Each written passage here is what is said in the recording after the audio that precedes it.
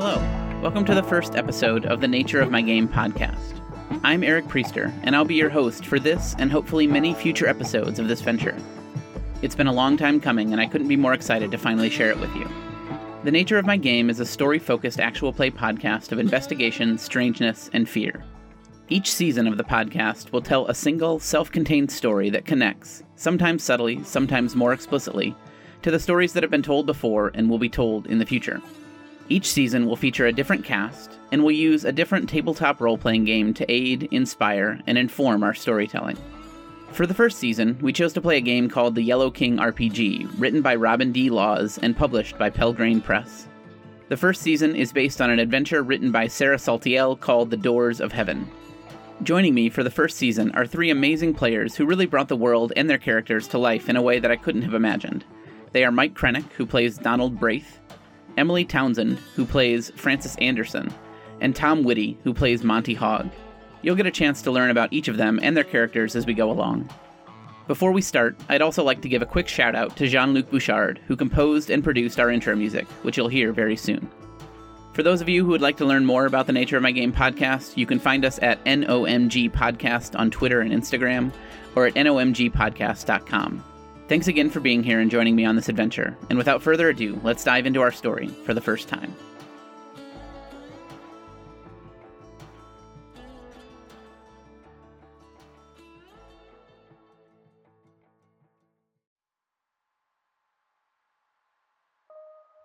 Prologue.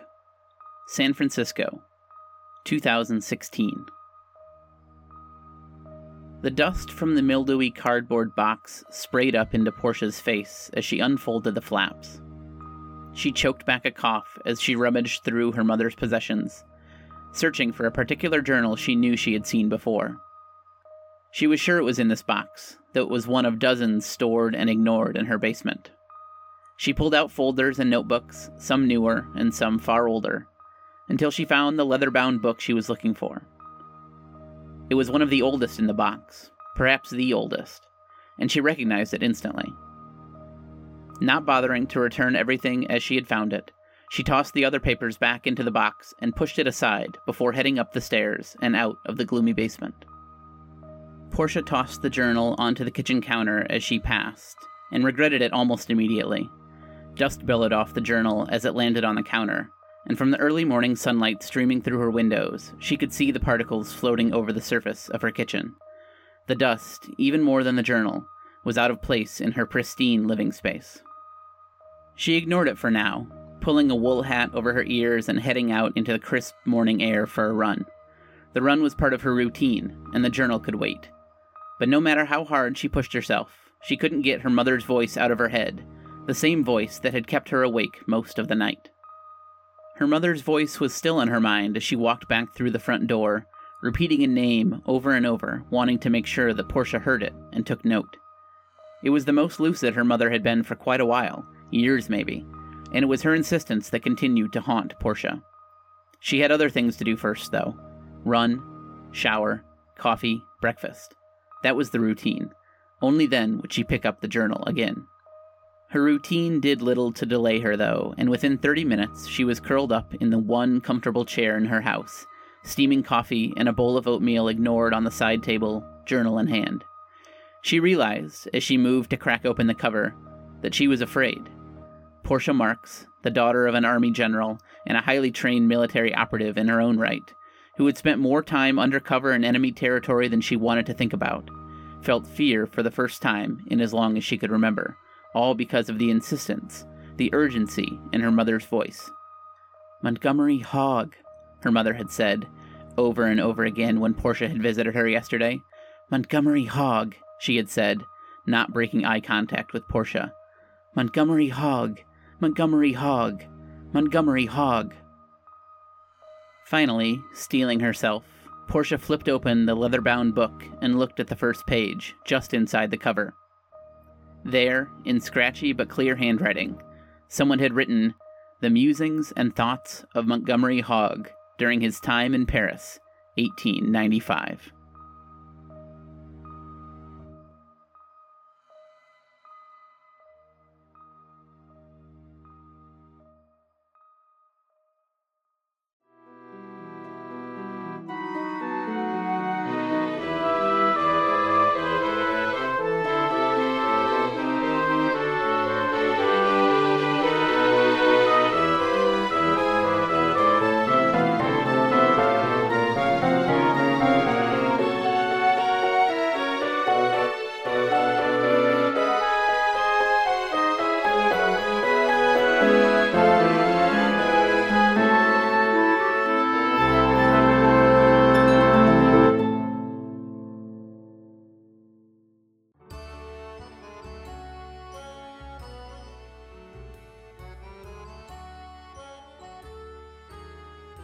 Our story starts on a warm summer day in Paris. The year is 1895, and the French capital stands as the foremost center of arts, learning, technology, and luxury in the world. Anyone who is anyone either lives in Paris or wishes they did. And for many young Americans, children of means with an interest in the artistic pursuits, Paris is the place to study, the place to experience everything life has to offer. As the sunlight starts to lessen on this beautiful day, the cream of Paris is out in droves. Dressed to impress and without a care in the world, they flock to the local cafes to flirt, gossip, and above all, to be seen. At one particular cafe in the neighborhood of Saint-Germain-des-Prés, a cafe called Le Veau Gras, or the Fat Calf, the flush-faced proprietor, a man named Pierre, chats animatedly with a few art students, regulars who come to Le Veau Gras for the cheap wine and spirited banter. Pierre waves at other passers-by, clearly a staple in this neighborhood. Paying no attention to Pierre, or anyone else for that matter, is another man sitting alone at a table outside Le Veau Gras, leather-bound notebook in hand, scribbling away. He barely looks away from the notebook as he takes a heavy sip of wine before resuming his writing. Tommy, would you tell us about Monty Hogg? So, Monty Hogg is seated at the table. He has that journal in his hand. You can see he is a young man, sort of wiry build, has dirty blonde hair and a full beard. And while he is sketching in his notebook, writing some things down, it is sort of there's almost a lackadaisicalness to it as he kind of writes some words. He seems, as he drinks his wine, a bit unfocused, just sort of looking out at the world, barely seeing what is there right now, and then going back to his journal as he continues to write some words down. Moments later, a woman approaches the table. She wraps her fingers on the tabletop to get Monty's attention before sitting down. And Emily, tell us a little bit about Frances Anderson. Sure. Frances Anderson, she's a young woman. She tends to be very, I'm not going to say mannishly dressed, but she tends to wear clothes that it would be fine if they were covered in paint. She wouldn't be upset about it, because she is in fact a painter. And this morning she's looking reasonably put together, I think, for this time of day, all things considered. She's got her hair is back, it's up, and she has got with her what she always has, which is a great big satchel. And she tends to carry many, many things in that satchel, more than she probably should. Her shoulders kind of tend to hurt at the end of the day. But it is worth it to always feel prepared. Francis, how are you doing this afternoon, my friend? Did you recover from last night's foibles? Well, I think you could probably say that I'm doing better this afternoon than I was this morning. So I consider that improvement to be something worth celebrating. I should hope so. I don't know if I'm doing better this afternoon than I was this morning. I don't suppose it much matters, but why don't you have a seat? Is it still hair of the dog if it's in the mid-afternoon? I think it might be. Hair of the dog for you? Tends to work. And as the two of you are talking, a third companion arrives. You stop your conversation to greet him as he pulls up a chair. Donald Braith. Mikey, tell us about your character. Donald Braith is he's a very serious architecture student who very much is devoted to the idea, almost slavish to the idea of rationalism and being able to explain all things, which kind of makes art school a strange place for him because he's not very big on the whole expressionism thing. He's much more into the idea of, you document what's happening in the world. You can look at the buildings of the world. You can look at the structures that are there and kind of know everything you need to know. And the only thing that culture and expression really tells you is like whatever the mental decay and, in his mind, degeneration of the society is. That's the only thing that's really reflected in art He's a very rational guy. He's a very serious guy. Not joyless, but these are the only two people in school, for instance, that he is even remotely friendly with. Does Donald go by Donald, or do we call him like Don or Donnie? He goes by Don. Don, all right. It very much, Don doesn't bother him, Donnie really does. Well, the gang's all here, I see. Yes, I suppose we are. Good morning, afternoon, whichever it is. I hope both of you slept off the evening. Something along those lines, I suppose. Exactly. I mean, I don't remember much of the end of it, but I woke up, so I think it ended reasonably well. I see you've both learned your lesson with the full glass of wine in front of you. I'll abstain, but good to see you back on the wagon. So what do you think the three of your plans for the evening are? Well, speaking of learning lessons, I suppose, seeing as we are here in our... I suppose that I will continue to drink later tonight. I don't know if the two of you had any further plans, but, well, that's where my mind was. I don't know, Monty. How will you survive such a divergence from your usual evening? You're a funny man. A very funny man.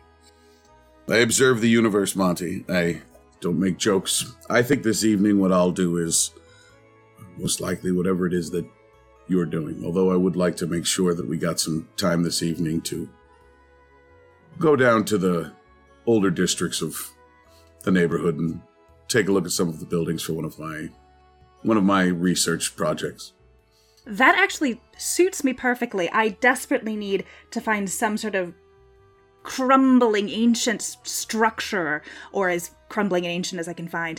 I need to do more studies. I have my piece for the salon is coming up, and I do faces. I don't do buildings, and I need to work on that. So if there are places that you can think of, that would be wonderful. Monty, will you be joining us? Of course, I mean, you know very well such things are not so much of an interest to me.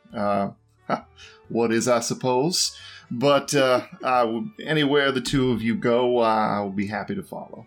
Old crumbling neighborhoods have their share of opium dens, Monty. You'll find something to do. The opium dens there don't hold much interest for me either, I will be perfectly honest with you. Very good.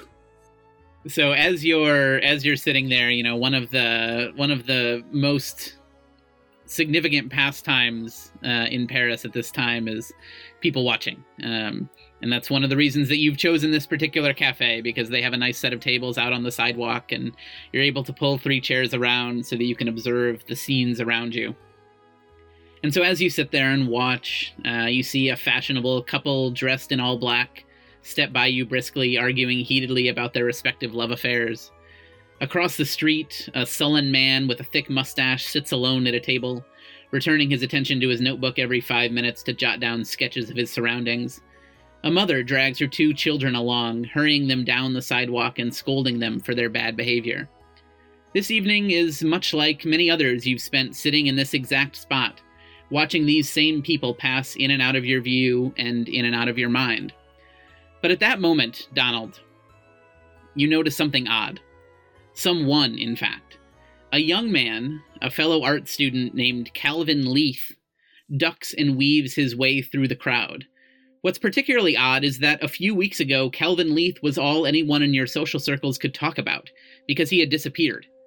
Yet here he is, back among the crowd as if he had never gone. As you look more closely, he seems on edge, and as if he's muttering to himself as he bumps into others on the sidewalk. Is that Leith? Over there in the crowd. Where? Oh my god, I think you're correct. Calvin Leith? Calvin Leith. Yes. I swear that's him. Certainly we should go speak to him. He's been missing. And Donald just kind of gets up and starts making his way over to where he is. I'll follow. I'm trying to, like, catch his eye. I'll stand. I'm not going directly over, but I'll stand from the table.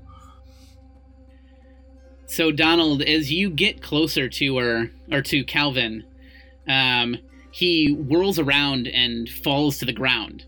And you can tell that it looked like that he was just kind of muttering nonsense, but you can start to make out some of the things that he's saying. He's got a hoarse voice, and the doors of judgment, the doors of the last judgment. And he, like, starts to make eye contact with you, but it doesn't seem like the words that he's saying are directed towards you at all. And Donald, normally would probably, folks would think he would spring into action and try to help, but he just freezes up. This is too much. It's too weird, and he's not. So he just kind of looks to Francis for some kind of, like, what do we do here? And at this point, when I see Calvin fall over, I will walk over to them as well. And I think Francis would go right down. She's going to kneel down next to him, and she's going to try to... you said he was collapsed. Is his body convulsing? Is he just lying down, kind of where he fell? Yeah, at this point, he's just kind of like... He's like started to kind of curl into himself a little bit. He's not curled up into a ball or anything like that, but you can tell that he's like kind of trying to protect his core a little bit. And as you kneel down, he kind of looks up at you with scared eyes, and he continues to repeat some of those similar words. The doors of the last judgment. And then he makes direct eye contact with you, Francis. And for the first time now, it seems like he recognizes who you are and is directing his words at you, and says, and the dancers, they're all dancing, all in their masks, dancing in masks under the black stars in a white sky, next to the doors of the last judgment. And at that point, he starts yelling. I mean, and people in the street are, like, looking around at this commotion now because he's screaming. And then at that, he totally curls up into a ball and covers his ears and closes his eyes shut. Now, before you continue, Donald, you're hearing this, and you're hearing him say the doors of the last judgment.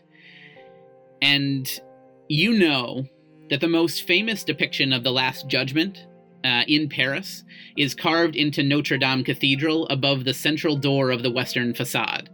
And it shows the sinners being led into hell and Christians being led into heaven. And so this phrase, the doors of the last judgment, it's very clear in your head that, like, this could be what he's referring to. And that bit of kind of tangible, like, I can hang this on something rational, kind of snaps him back into it. Like, I kind of go from that almost catatonia to more of, like, now I'm back to myself, and because I have something to cling to. So as he curls into the ball, I would probably kind of snap back into it and be like, it must be something he took or some sort of drug, a drink. People don't just collapse ranting about architecture like this. I am going to kind of... I also kind of snap into a particular mode here, and I kneel down next to Calvin, and I put my arm on his shoulder, and I say, Calvin, you're among friends now. Let us get you up. You are suffering from some sort of attack. We need to get you up and get you into a safe location where you can recover. So just look at me, look into my eyes. You are among friends. We are not going to hurt you. You are not in any danger. If you can just stand up, we can get you to safety. Ask if he meant the cathedral, the Notre Dame Cathedral. Is that what he meant when he said doors of judgment? Ask... Donald, we'll get to that.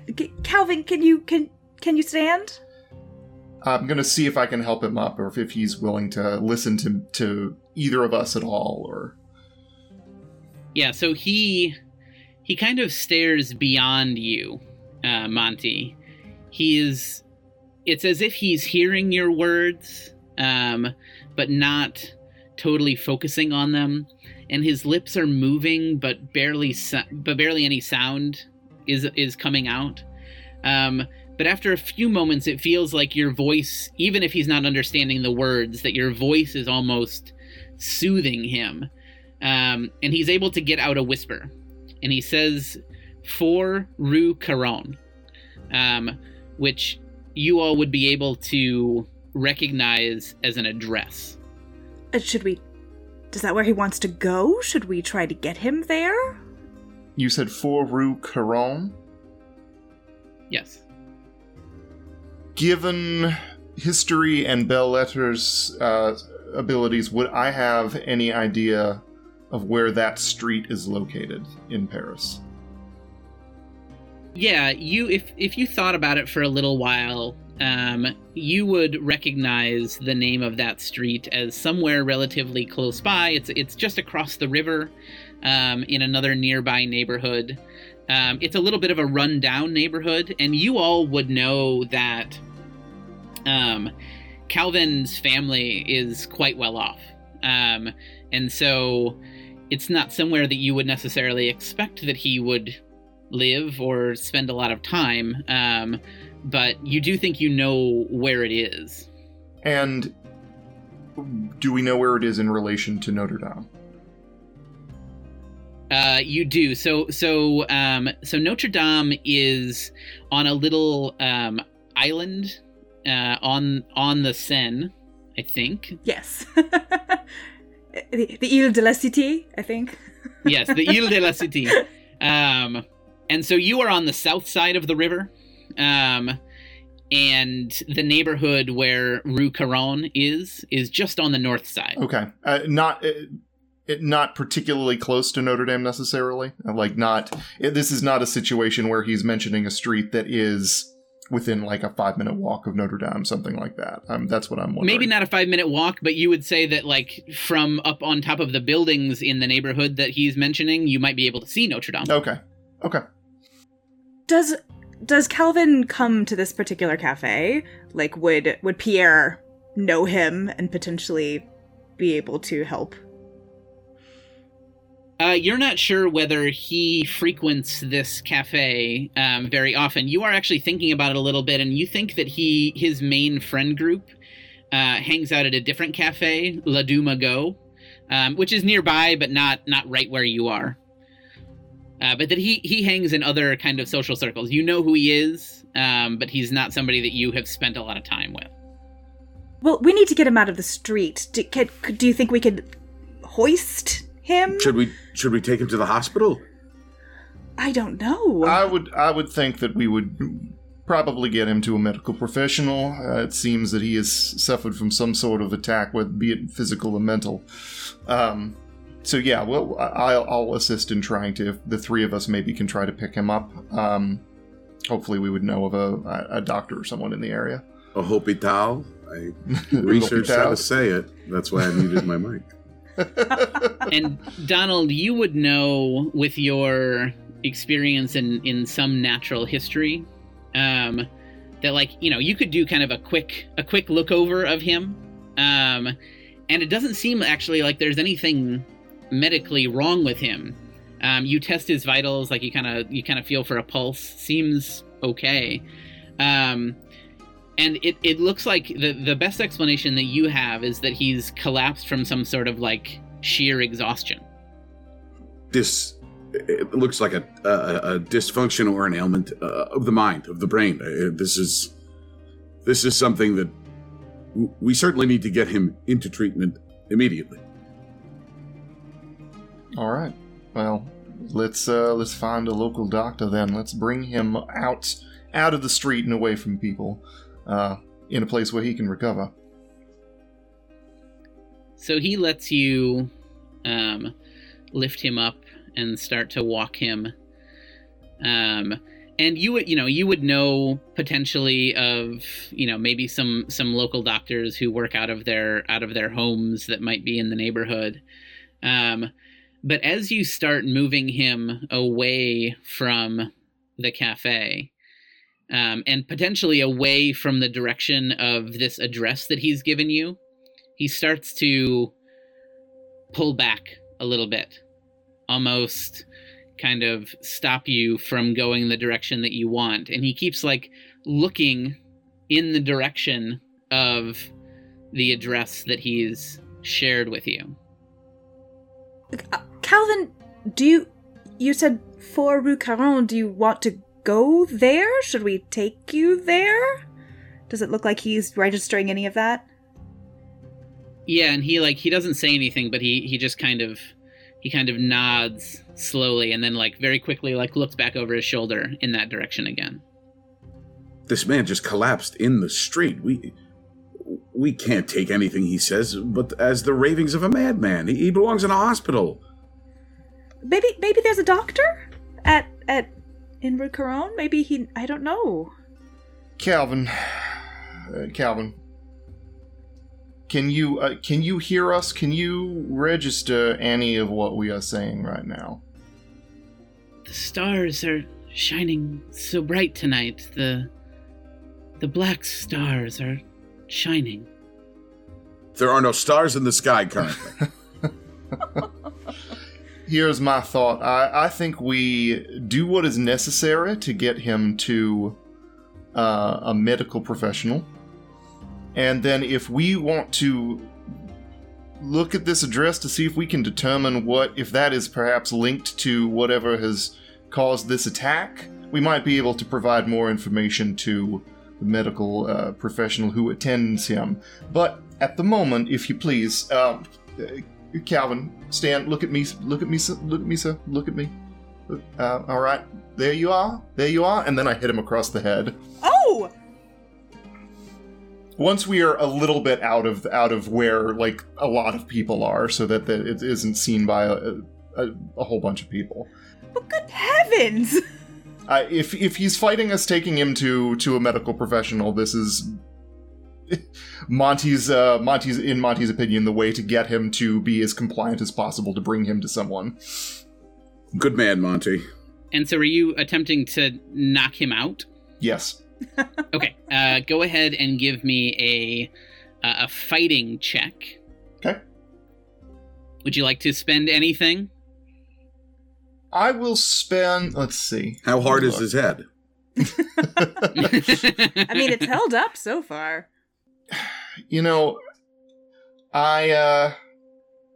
I will spend a point to do this, just because I do want to try to cause him to go unconscious so we can carry him.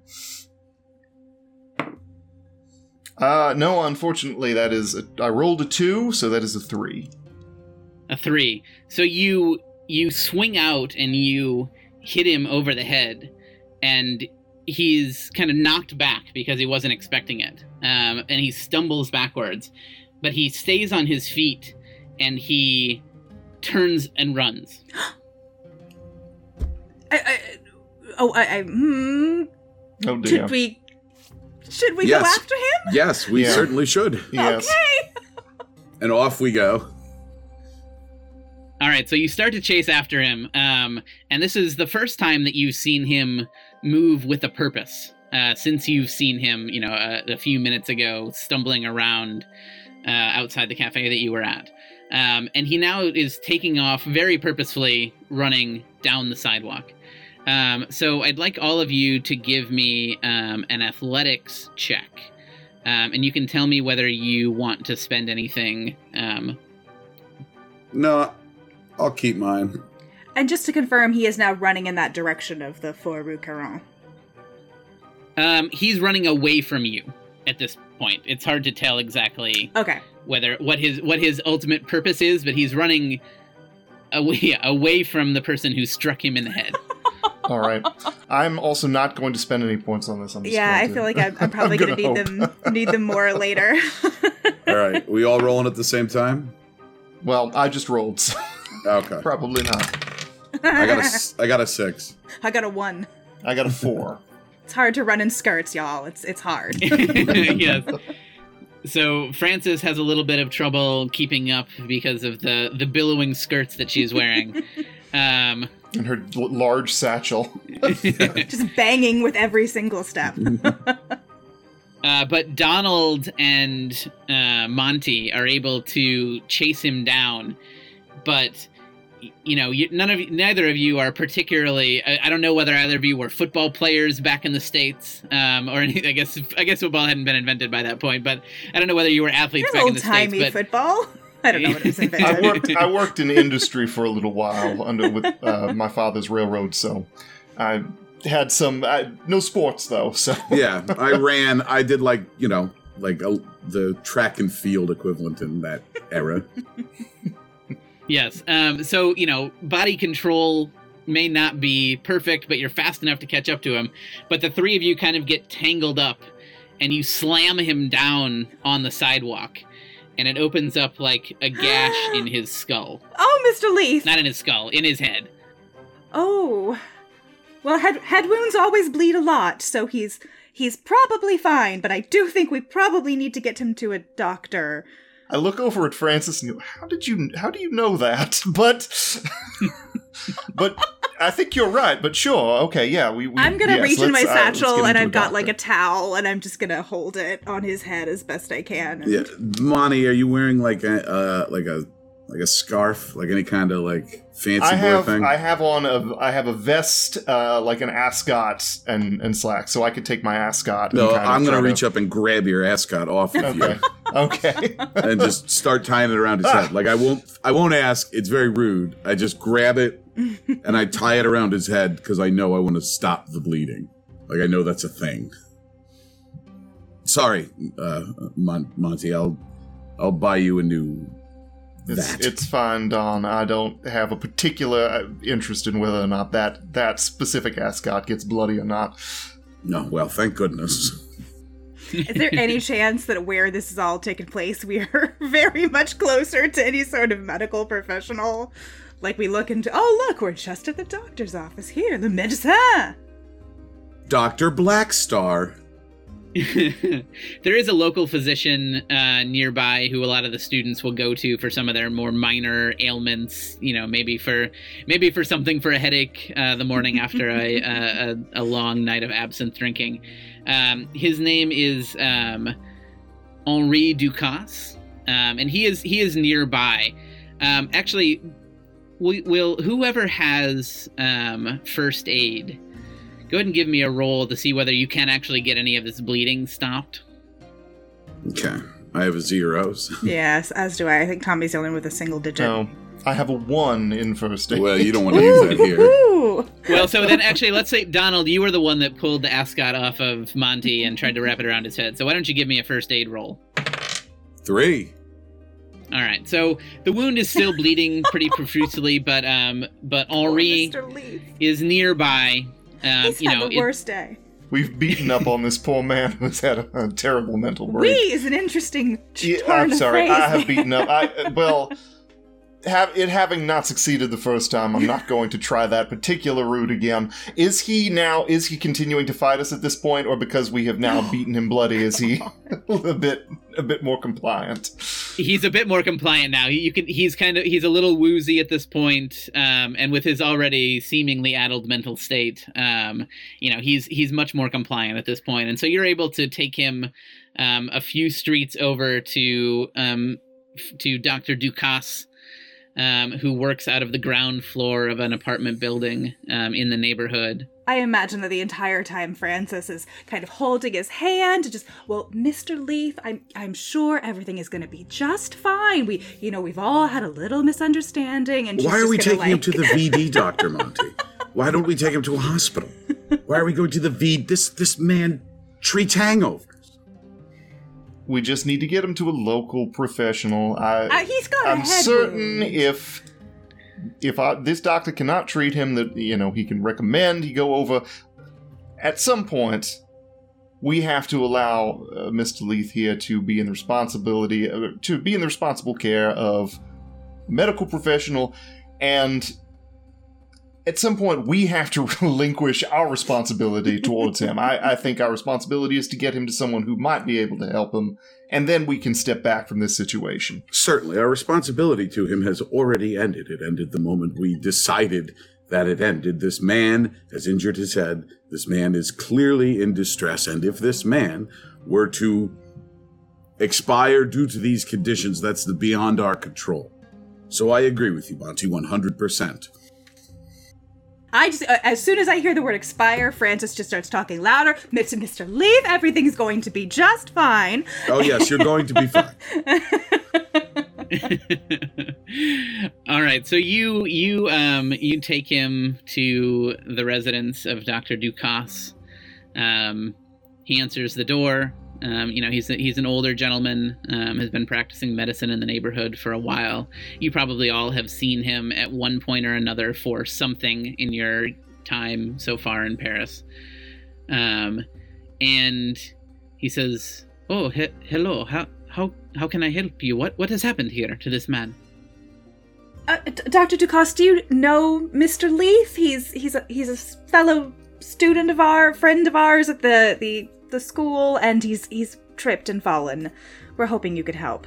It may be syphilitic. His state of mind, it may be syphilitic, so we thought you could help. Doctor, we know you are a consummate professional. This man clearly is suffering from some sort of mental break, and in his unfortunate state, he, as you can see, has also taken a bit of a tumble. So he does need looking after. Well, I understand. Please come in and we can look after your friend. Oh, he's not really our friend, Doctor. Oh, you will not be joining him? I suppose I will leave that to the will of the group. Doctor, what better friend could a young man in such a state have than someone who can look after him appropriately? I'm afraid that we do not have the particular set of skills that you possess. And just in case the hesitation on his part is wondering if anyone's going to pay for the treatment, Francis will also reach into her bag and hand over some sort of... Oh, I see. Now see, Francis here can present many friends that can join Mr. Leith in his while he is being looked after medically. So perhaps this will take care of it. For the moment, Mr. Leith has many friends of his own, and I'm sure will be more than grateful for the momentary aid. Well, you misunderstand. I was not talking about the payment, although I do appreciate it. I just wondered whether you would have someone come in and stay with him, but it is all right. I will take care of him. Do one of you have an address or something that I could come follow up, make sure that I'd let you know what's happened? I'll give him mine. I share with him my address that I do not know. 5 Rue Caron. What a coincidence! Wait a minute. Right next door. And so he starts to lead Calvin in, and Calvin, one more time as he's entering this apartment, does one kind of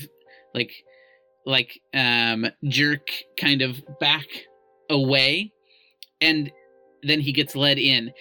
And as he kind of made that motion, that kind of violent jerking motion, you see something fall off of his wrist, and it lands on the ground, and then the door closes. And it's like a shiny black bracelet of some sort. It landed on our side of the door, so it's Correct. not inside with him. Okay. We don't have to have an awkward conversation. We've changed our mind! No, we haven't. Correct, yes. It's like a shiny black bracelet. And actually, you all would know, all of these things kind of make you remember things about Calvin Leith in your head. So he's an architecture student. He has a particular fascination with Gothic buildings. He sculpts models of his favorite buildings. But he also has an amateur interest in jewelry making. Is it a friendship bracelet? A little creepy little friendship bracelet. Sometimes he designs jewelry for his friends that they wear out. And so this all kind of goes through your mind as you see this bracelet land on the sidewalk outside the doctor's house. Well, I will go and pick it up immediately. Jewelry is not my area of expertise, but do either you recognize this? Is this one of Calvin's particular bracelets that he makes for himself and his friends? Well, let me see it. I could tell you what it's made of. So you look at it, it's a black band made from some sort of shiny black rock, and it's intricately decorated with figures and symbols. And as you look a little bit closer, you see that all the figures are wearing what look like grotesque white masks. Francis, you've seen a few of the pieces of jewelry that Calvin has made for some others, and based on the painted decorations on the band, you definitely think that he made this. But there's like a primal element that you haven't seen before in some of his other pieces.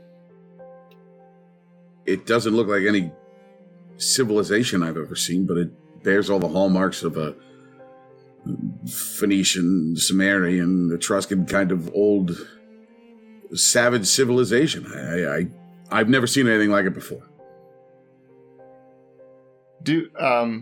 Does Donald recognize the material that it's made of? So, yeah, Donald, you look at it a little bit closer, and the rock, it's not any stone or metal that you recognize. And as you look at it a little more closely, if you didn't know any better, you'd say that it almost looks like bone.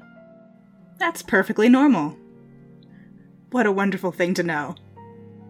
Could I take a moment to study the symbols as the sort of writer in the room and someone with a background in history? Do any of the symbols register anything with me? They don't really register anything to you, and in fact, Francis is the one that starts to look over it. And, you know, it doesn't, the symbols on the bracelet don't line up with any culture that any of you are familiar with, but they definitely look like they're in some sort of scene of worship. But neither you, Monty, with your history background, nor you, Francis, with your occult background, neither of you know of any traditions that require these, like, grotesque white masks to be worn during worship. Does this seem... He was mentioning dances under the sky, dances under the stars, as I recall. Do we think that this is... I mean...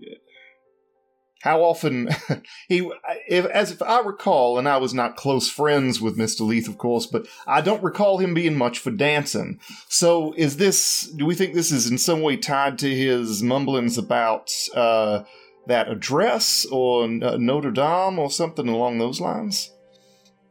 I mean, Donald, in the depiction of the judgment on the doors of Notre Dame, are they dancing or are they more being judged and going to where they're going? No, the judgment doesn't seem particularly pleasant, so there's no dancing that I can see. And it doesn't look like this. And just to, based on what you were saying, the masks that they're wearing, what kind of masks were they again? Yeah, so they look almost, I mean, it's hard to tell because the bracelet is so small. But they're pretty plain white masks, but there's something very unsettling about the face, as if it's so plain that it's inhuman. Francis, Don,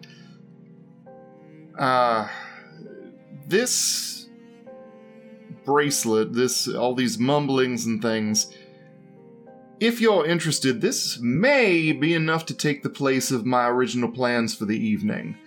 Would you want to go and look at this address that he was mentioning? I suppose that would probably be the best course of action here. I mean, this seems absolutely terrifying and delightful.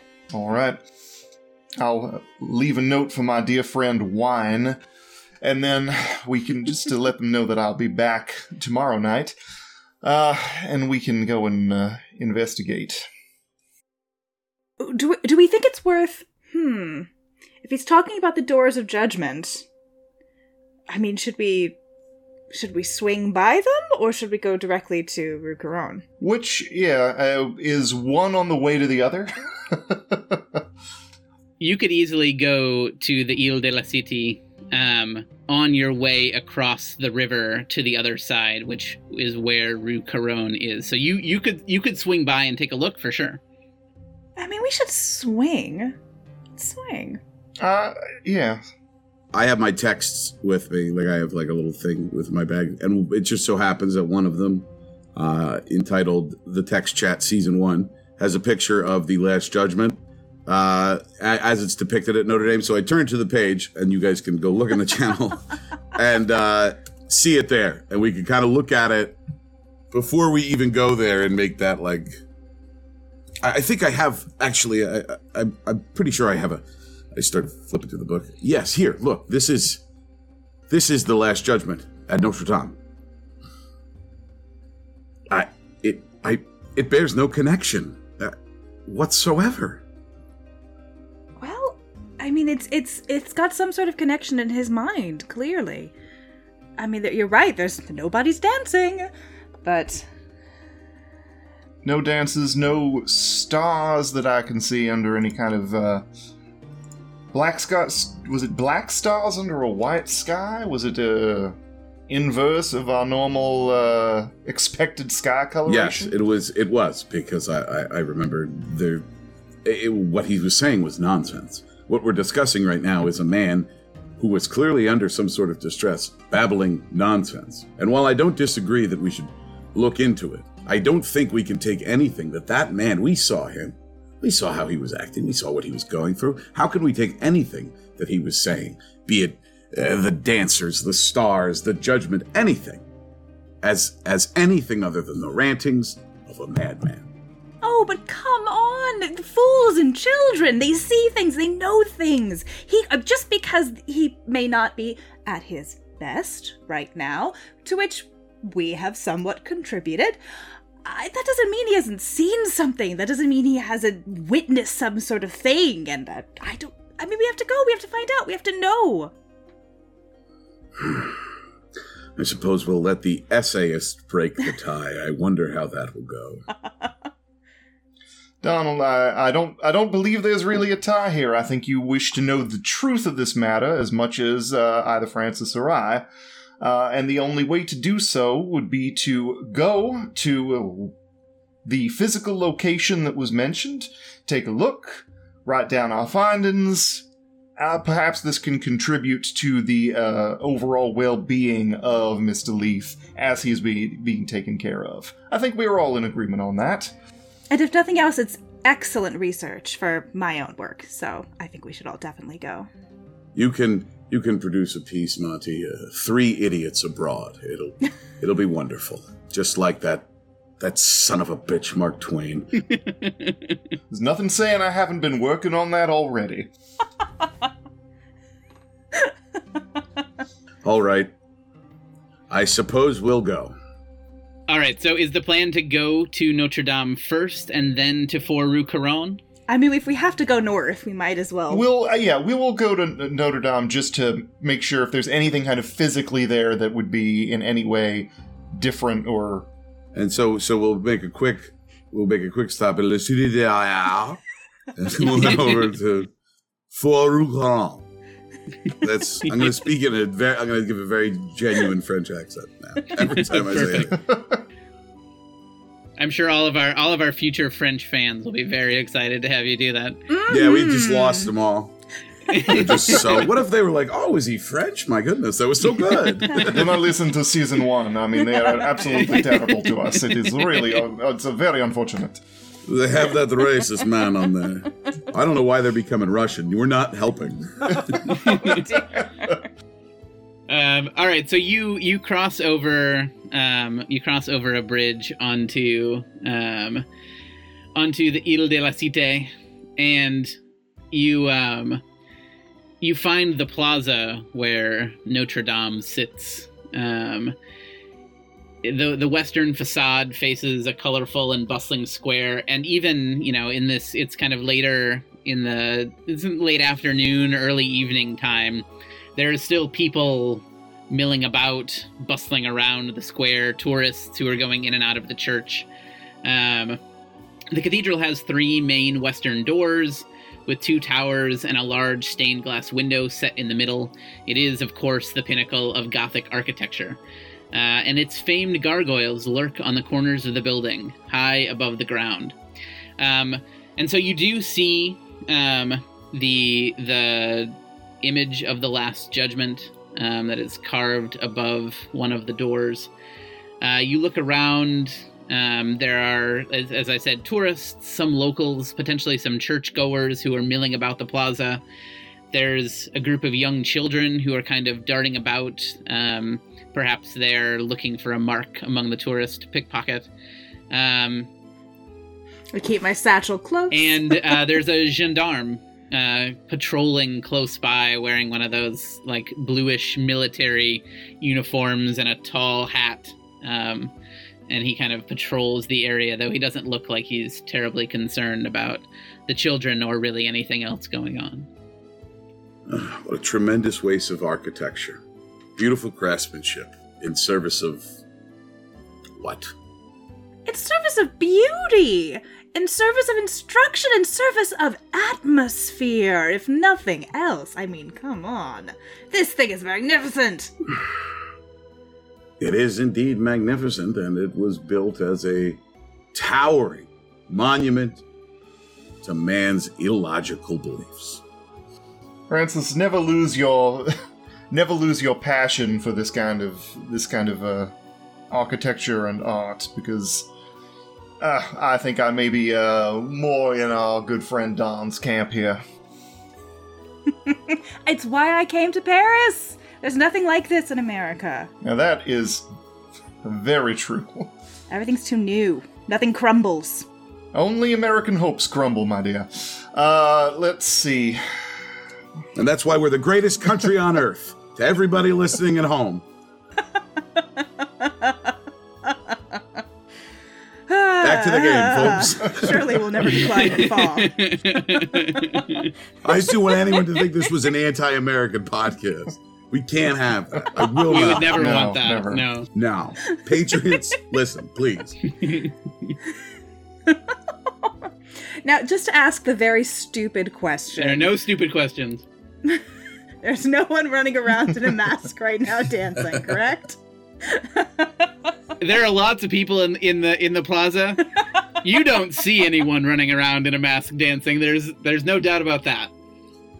I mean, I mostly assumed you would have told us if there were, but just in case. Oh, you wanted me to point that out to you. I see. I guess. Sorry.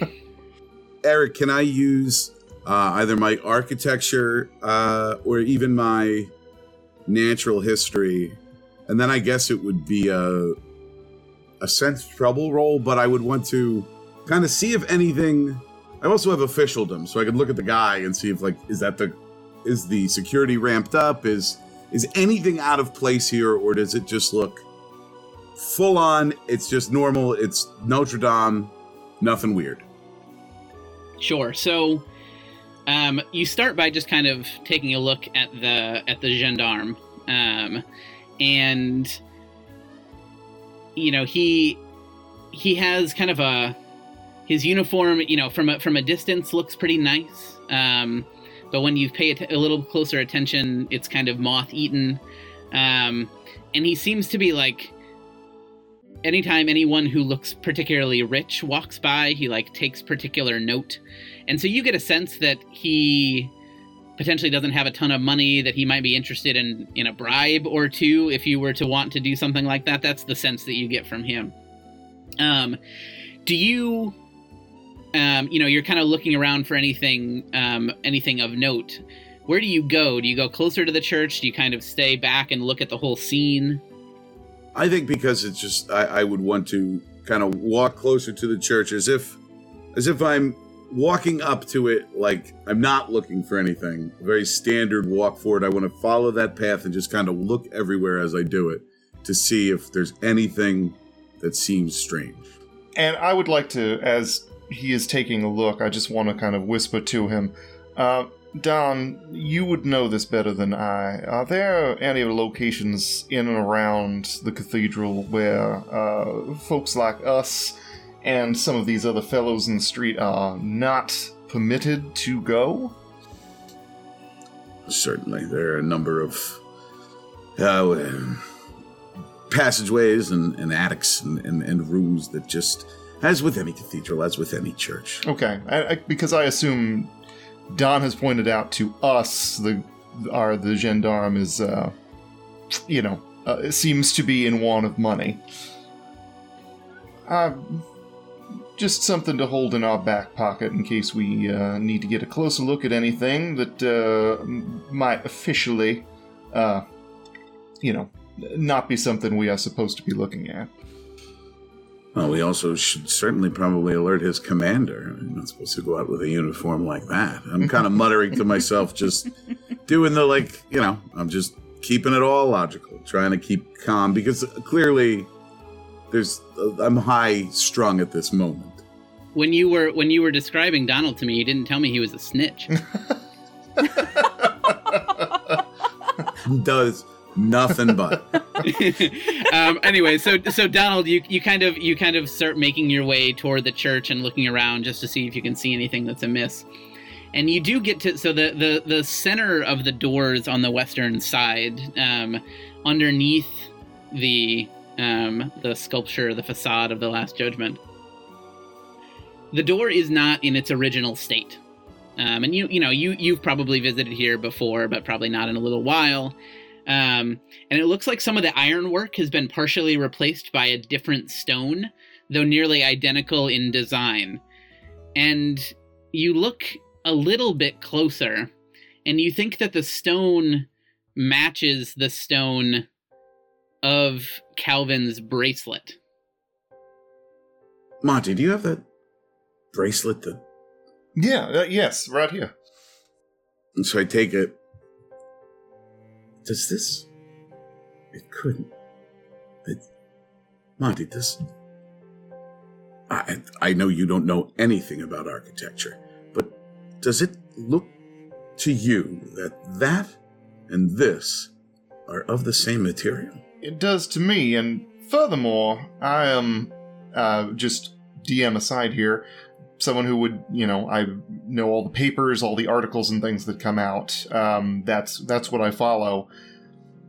I would assume if any work was being done on the cathedral, that officially there would have been something written about it, and that has not occurred. Between the two of us, we definitely know that, right? Like with my just kind of architecture thing, and Tom's up to date with the news.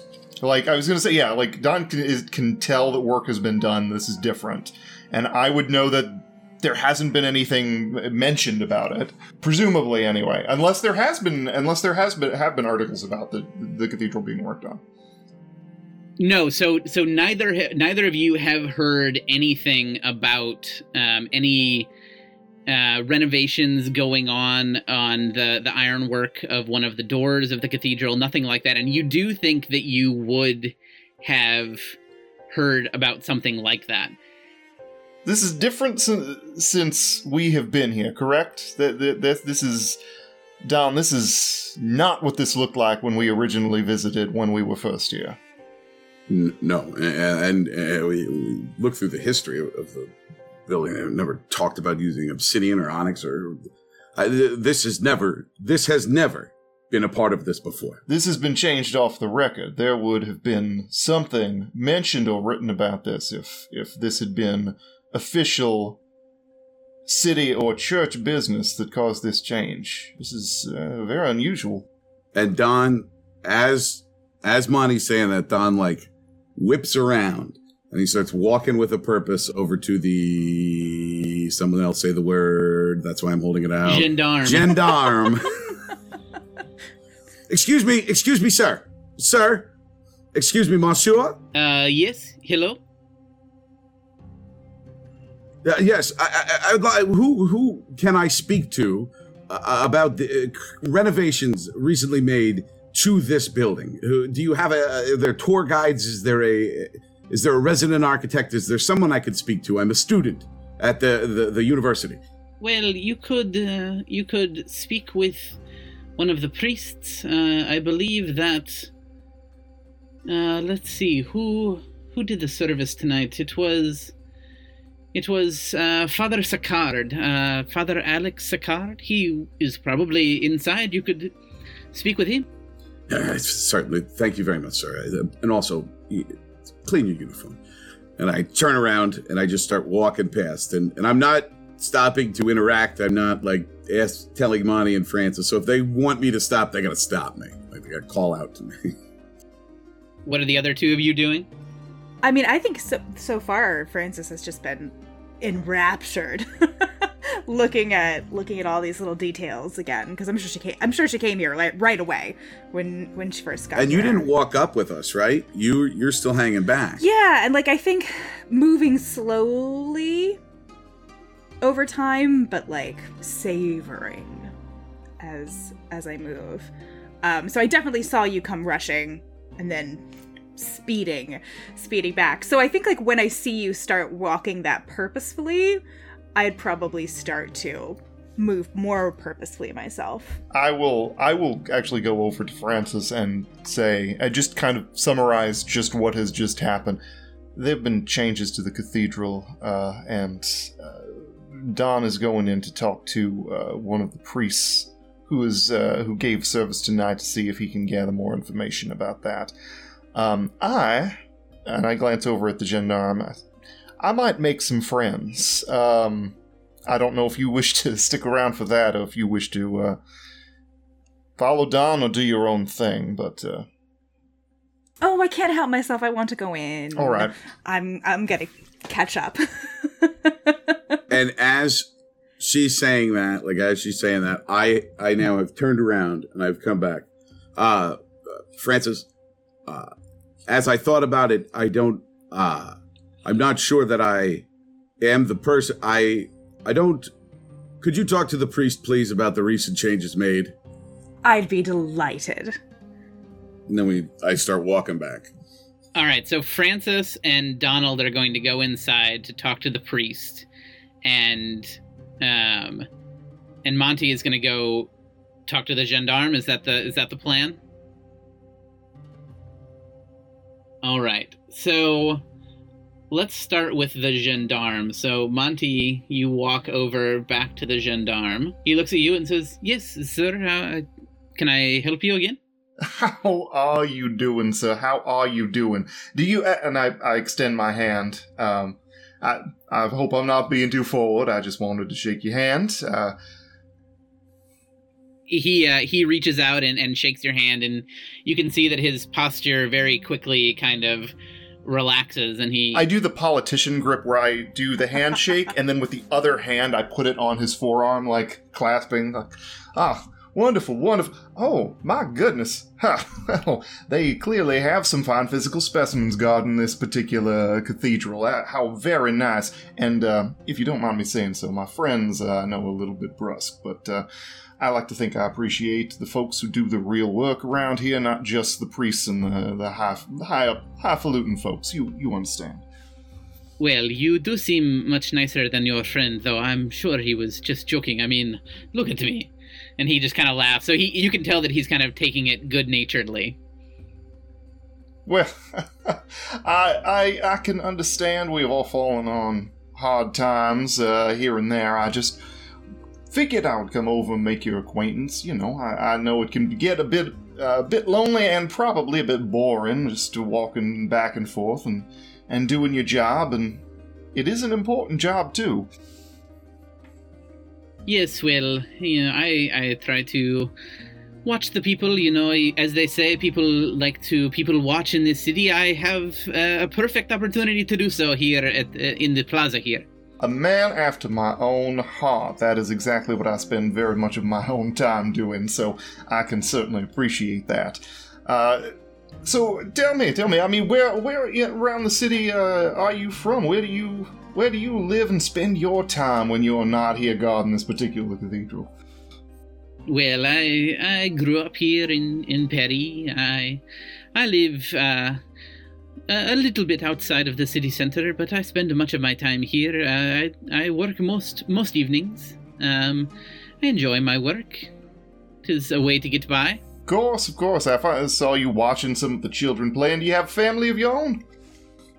No, it is just me.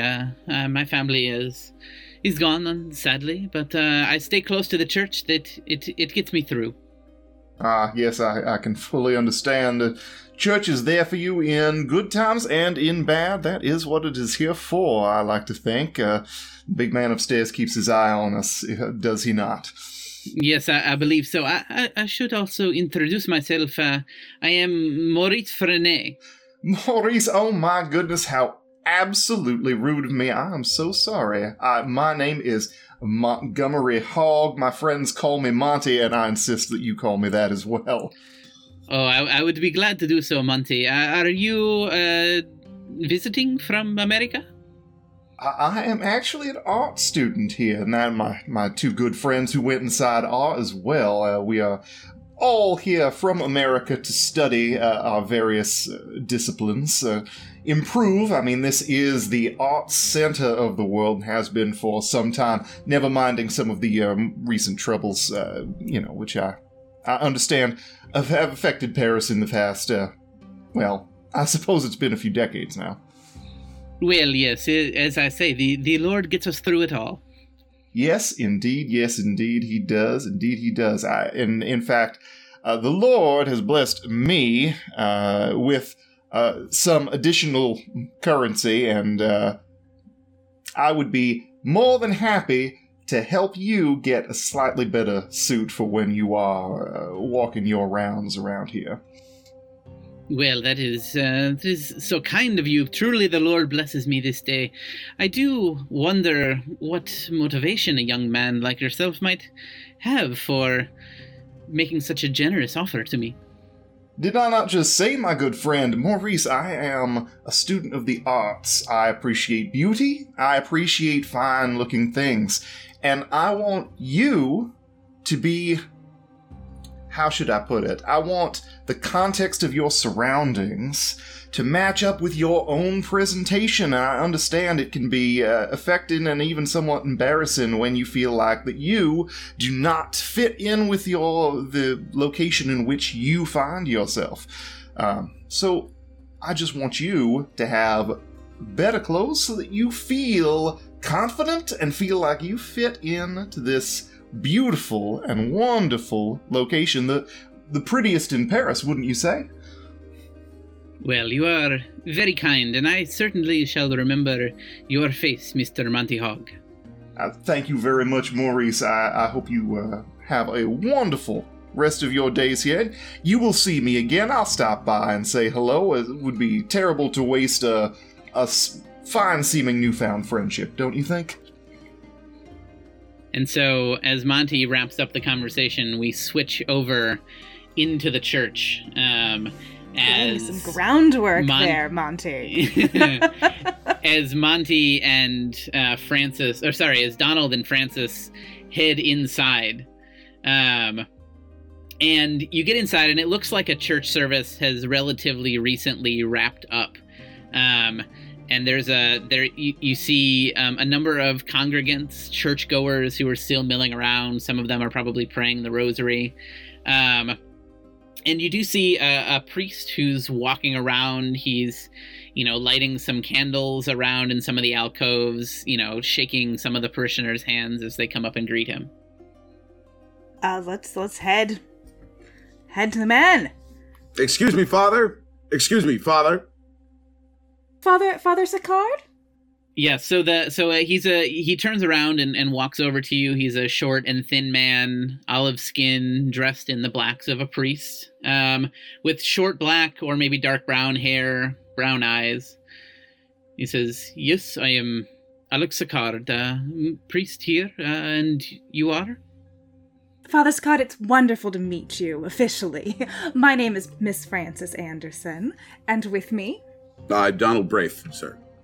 It is lovely to meet you both. I love your church so much. I come here often. I'm not too proud to admit. We were just outside and noticed something strange. It looks as though the doors, the western doors in the Last Judgment, has there been stonework done on them recently? I hadn't realized. Well, yes, there has. I don't know why that would be strange. The church doors are under official renovation. What stone did they use, Father? Oh, I'm not sure about that. I am not in charge and not an artist myself. Well, first and foremost, I think it's the responsibility of a priest to understand the workings of church. But beyond that, could you tell me who would be someone I could talk to who would know the answer to that question? Well, I could talk to the bishop. He, I believe, is the one, the archbishop. He is the one who commissioned the renovations. I believe he's out of town right now, but I could speak to him if you are particularly interested. Certainly, and then could you take a message to the King of England when you're done with that? And Donald just kind of like turns around, he's very annoyed, and starts walking away. Father, you're so helpful. Thank you so much. But I am curious, are the work, like the folks who are actually doing the work on the doors, are they the usual types? I mean, are they the ones who've been working for you long? Do you know? Yes, usual types. You know, we are careful to, you know, make sure that the experience for our guests and our parishioners is not interrupted. So other than potentially work being done outside what you might consider normal hours, everything is, you know, as normal as one would expect.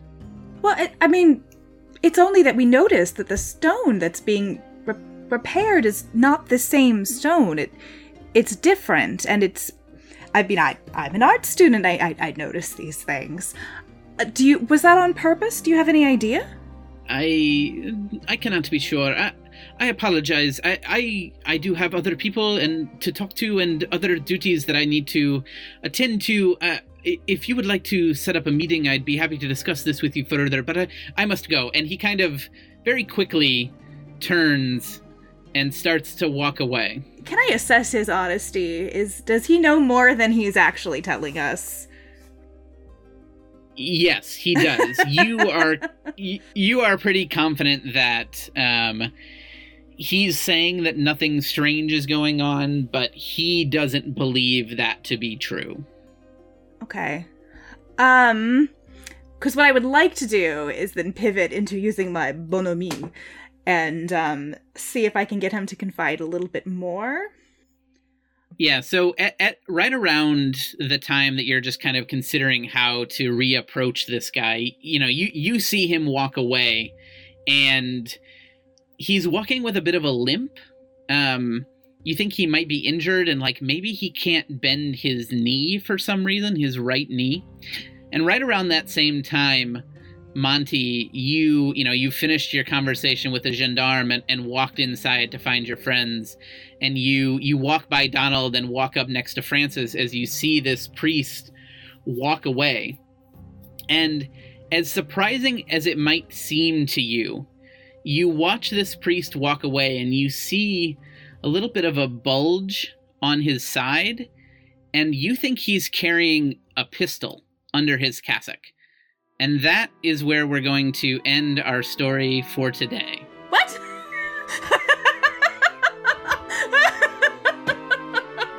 What?